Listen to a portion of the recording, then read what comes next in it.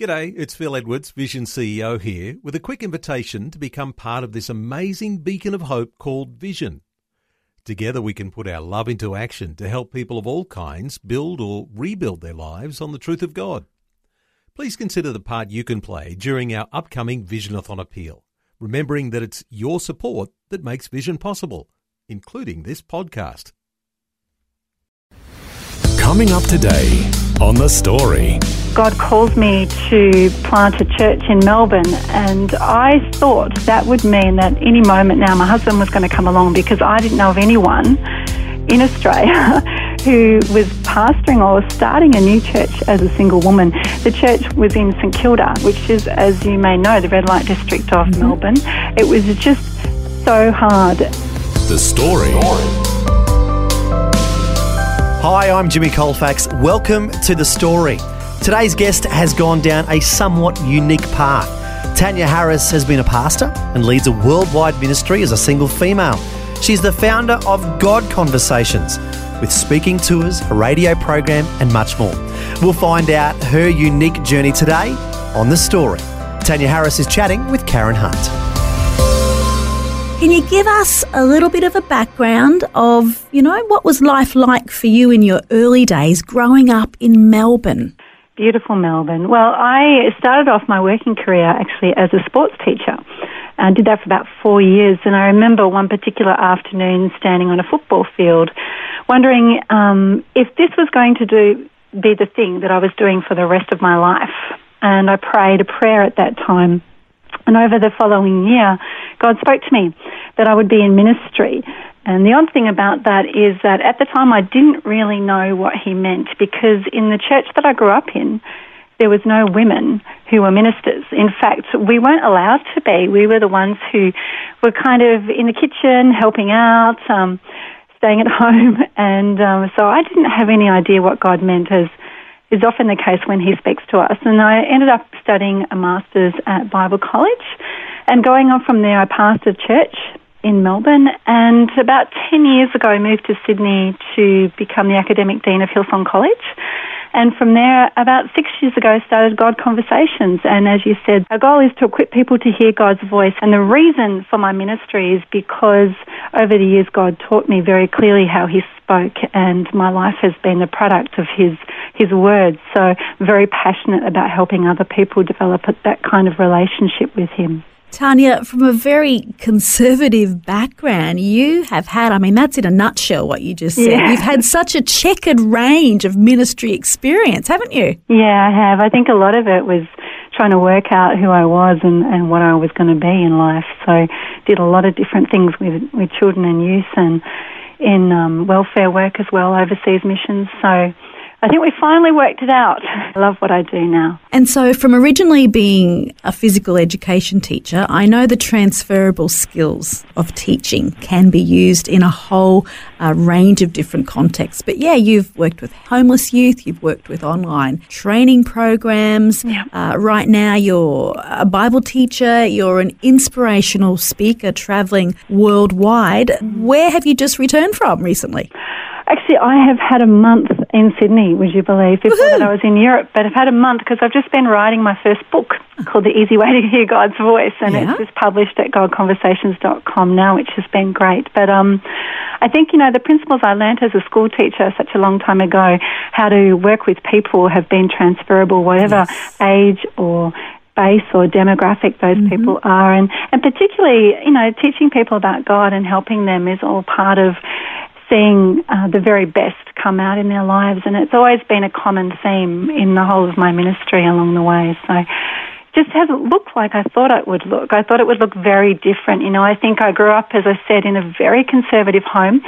We never really talked about what I would be when I grew up, because everybody knew that I was going to get married and have kids, and that was it. I didn't even think about having a career. So it's just a very different scene that I find myself in now. I'm very thankful for it. God's been faithful, but just not what I expected. So you've actually gone from the peaks of Switzerland to the halls of Oxford University to upstate New York, all across Australia. That is a far cry from the kitchen in beachside Melbourne. This is very true. It sounds very glamorous, but I think the journey, the inner journey, has been much more profound even sometimes than the outer journey that I've done. That process of working out who you are and what you're called to do, and working through all that fear. As I said before, very shy, growing up, very conservative, very small-minded, never imagined that I could actually do something beyond my small, narrow little experience. And I think knowing God has completely changed the possibilities before me, and so very thankful for that. A friend of mine once asked me, being a Christian hasn't made that much difference in your life, has it? I think he expected me to say, it changes what I do on a Sunday morning, but actually it's changed me from the inside out and molded me into the person I believe God designed me to be from the very beginning. So thankful for that. As I said, a long journey, and sometimes a painful one, working out those barriers and those obstacles that we go through in life. Can you give us a little bit of a snippet? Now, this is my curiosity here. Yeah. Can you tell me the part of your journey that changed from a very conservative Christian denominational upbringing to getting involved with Hillsong Church? That's an interesting one. Well, it came in stages, I think. As I said, the church I grew up in was very somber. At 21, I wanted more. I guess I wanted some more tangibility in my spiritual experience. So I moved to a large church, and, the people there sort of were much more exuberant and expressive in their faith. So that took a little bit of getting used to. After that, I was trained in another church.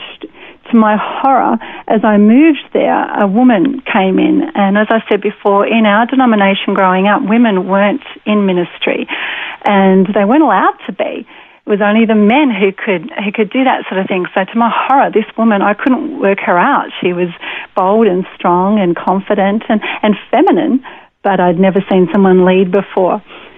Time goes on, and God calls me to plant a church in Melbourne, and I thought that would mean that any moment now my husband was going to come along, because I didn't know of anyone in Australia who was pastoring or starting a new church as a single woman. The church was in St Kilda, which is, as you may know, the red light district of Melbourne. It was a difficult situation. I was taking over someone's church that had kind of died, and there was no money and no support networks, and it was just so hard. And I remember at the time thinking, well, I can't do this, God. I don't have all the basics, and I don't have the support. Every other pastor I know is male, is married, and has 2 kids. And I'm not that person, so, you need to call somebody else. And to my horror, he insisted, no, you can do it. And I think that's when I learnt a lot more about myself. I think sometimes women have taken a back seat, and they haven't really press the boundaries of who they are as people, because they've let someone else do it, if you like. We hang back. We're not so sure. We're fearful sometimes. And so for me, that was certainly discovering who I was. Great experience. Pastored that church for a few years, and then through a series of God conversations, quite a story actually, I moved to Sydney. And as I said before, it's quite a story of God speaking and me following his voice, and ended up becoming the academic dean of an amazing college that now trains thousands of young people for ministry all over the world. Hard to leave. I'm still at Hillsong Church, but needed to follow the call of God on my life for godconversations.com. So did you actually enroll to be a student in the college first? No. By then I'd already finished 4 years of theological study back in Melbourne. So I've moved beyond. 8 years of study is enough. Yeah, I can concur. Very much so. So I know this is a 6-part DVD teaching series. If I was to ask you, how do you recognise the voice of God, Tania? But in a nutshell, how did you recognise the voice of God to step out of what you were doing there in Melbourne, to go to Sydney, to eventually get onto that path that set you off to now be doing what you're doing? Well, I think the foundational premise in hearing God's voice is to understand that he is a talking God, and he still speaks today, and that he wants to speak to us. I think of Acts chapter 2, verse 17, when the Holy Spirit is first given to the church. And the Apostle Peter stands up and he says, everything has changed now. In the olden days, the Spirit came on just the prophets who would hear from God. You know, they'd go up to the mountain like Moses and hear from God and then pass his messages on. But now the Spirit has come, and your sons and daughters will prophesy. Your old and young men will have visions and dreams. And these forms of communication were the ones that God used with the Old Testament prophets. And now they're available for us. So I think for me, at 21, realizing that God could speak and that he wanted to speak, then I thought, well, why isn't he speaking? Because he spoke to, Peter, and he spoke to the Apostle Paul, and he spoke to my friend who's at my church, and he spoke to the pastor. Why isn't he speaking to me? And for me, that was the central pivotal point of going, okay, God, I'm listening. I want you to speak to me now. And that's all I did. Really, that was all I did. I just said, God, I want you to speak. I'm listening.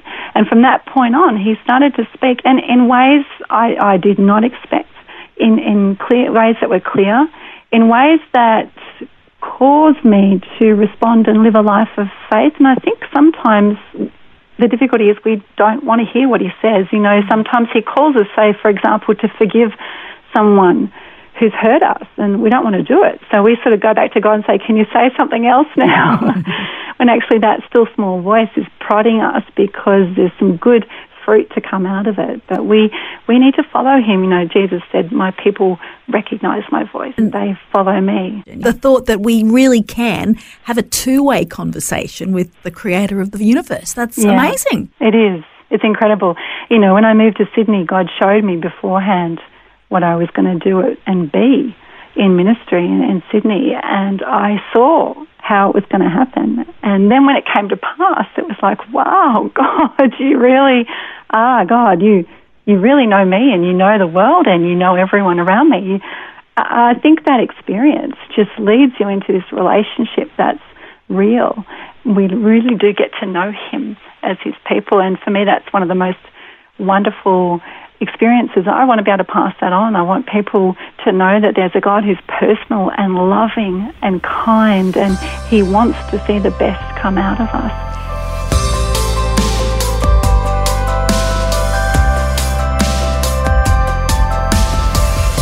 You're listening to The Story. Today we're hearing Tania Harris share her life journey and how she became the founder of a ministry called God Conversations.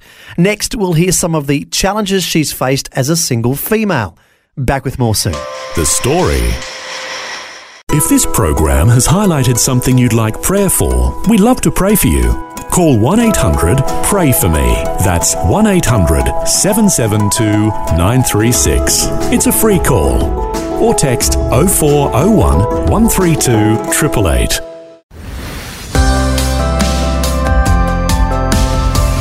Hi, I'm Jimmy Colfax, and this is The Story. We're continuing with Karen Hunt's conversation with the founder of the ministry God Conversations, Tania Harris. The topic now turns to some of the challenges of single life.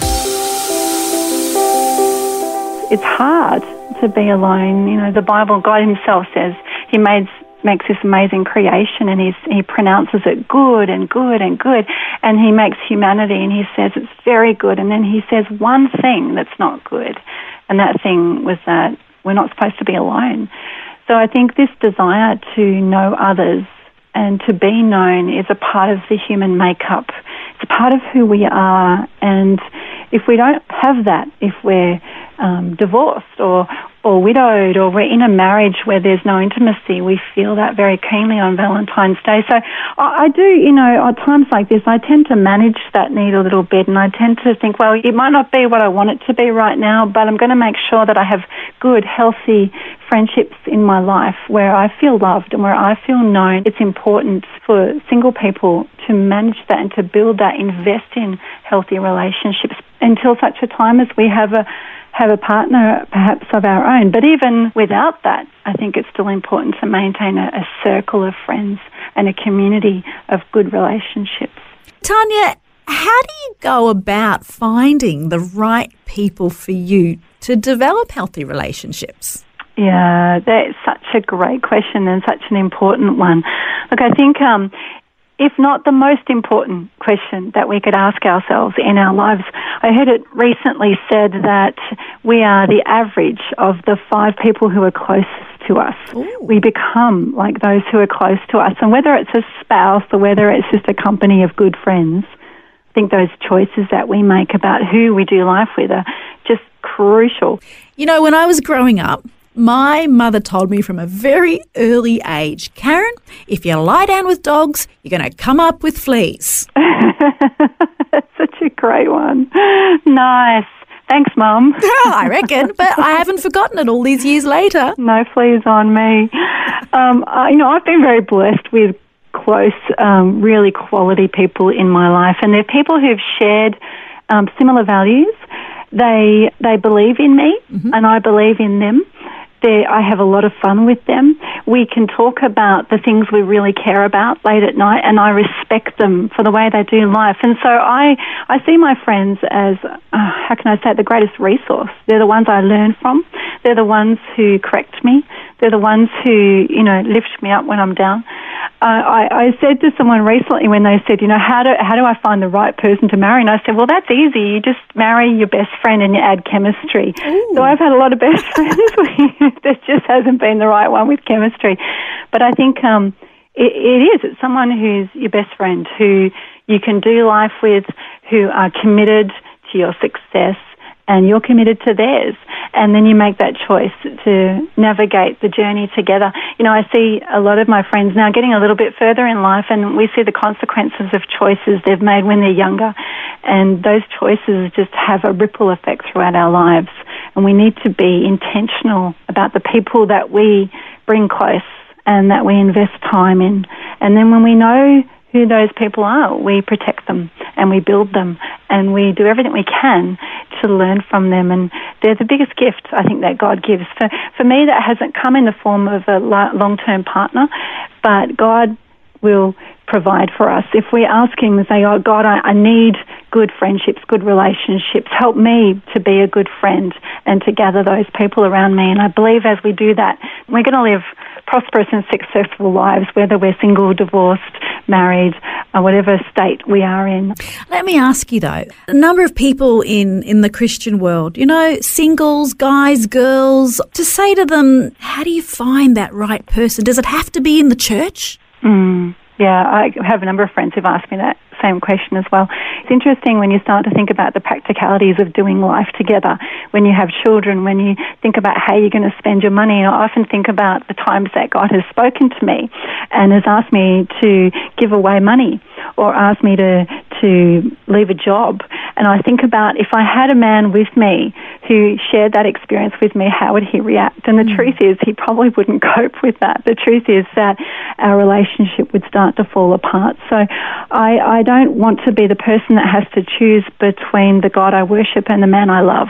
I don't think it would work to have someone who would align themselves on a different track, who is following other priorities for their lives. It just doesn't work. I understand sometimes why people make choices about who they are with, but for me, that's just not an option. So what are your thoughts also with regard to another bit of encouragement that I received as a young woman was, Karen, find people who are interested in the same things that you're interested in, because the more you have in common with someone, the greater credit there will be in your relational bank. And my dad said the same thing, actually. It's interesting. I think it's true. I think you do need areas of commonality, but I think that more so, you need to be open. So, for example, one of my favourite things in the world to do is ski. And I think I would love to marry a good skier, but maybe I wouldn't marry a good skier, but I really want him to learn to ski so that we could do my favourite thing together. I think that we're going to have some differences, and I think sometimes the differences attract. But at the end of the day, you have to find things that you can share together. Sometimes being in a relationship is being open to enjoying music that's different to what you like, or reading books that is perhaps different to what you enjoy. I do it with my friends. Even today, the people I've known, I learn from their differences. But at the same time, the things that really matter about commonality are the values and priorities that are under the surface. And from that then comes the capacity to share life together and to learn from each other as well. You've certainly been travelling a unique journey, Tania, as a woman in Christian ministry, but also as a single woman to date in Christian ministry. Yet you've only just started speaking about this whole topic, haven't you? Under duress. I had my first speaking invitation to speak on singleness last year, and I thought, well, that's the invitation that everybody wants, isn't it? Yeah, look, it just worked out that way. I didn't expect it to. I think for me, God has a good plan for my life, and it just turned out that marriage has not been a part of that. I expect it will be one day when the right man comes along. Up until this point, you work out how to manage the season that you're in and to live the best life. I think that the grass is always greener, and I've had friends and people I've known who've made decisions out of the wrong reasons to be married and have ended up very unhappy. And so, you have to make choices in your life about who you want to do the journey with. And for me, I've had some great people around me throughout my journey when I was pastoring my church, when I was here in Sydney, and I have an amazing team and board around me who help me with my ministry, who are not just leaders, but they're friends. I've learnt how to manage the season that you're in, and I think it's very important that we do that as singles, that we go, okay, I need to build healthy relationships that are two-way in my life so that I can enjoy the time and the person that I am in this time. Yeah, great encouragement. Like you said, making the most of every season in life. Now, something that I truly admire in you, I guess there's a similarity here. I love the great outdoors. I love the water, the mountains, the beach, the rivers. Absolutely. You're a bit of a mountain girl, a bit of a kayaking girl. Did you go, kayaking on the Sydney Harbour this morning?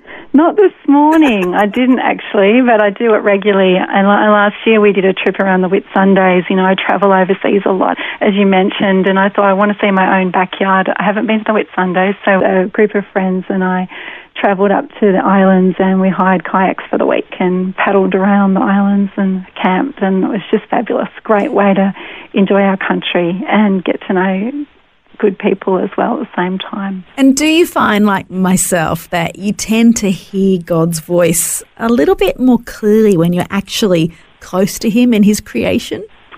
For me, absolutely. It's a worship experience, actually. I don't like praying sitting down in my chair, that whole thing of crouched over on the couch.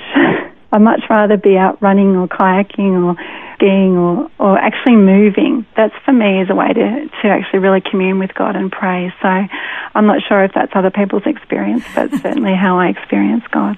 You're the founder and director of God Conversations. You're available to speak at churches and conferences and youth events. I know you adapt and tailor-make programs to suit. If people are interested to get in contact with you, to check out your blogs, listen to any of your audio, where's the best place they can go? My website is godconversations.com. Hey, God bless you. Thank you so much for Thanks joining so much, me. Karen. So great to talk to you. Bye-bye. Bye-bye. That was Karen Hunt chatting with Tania Harris, founder and director of God Conversations, a ministry that focuses on helping people to recognise and respond to God's voice. Tania has speaking tours, a radio program and much more. And as she just mentioned, you can learn more about her ministry at godconversations.com. Well, thanks for joining us. And until next time, I'm Jimmy Colfax, encouraging you to share your story with someone today.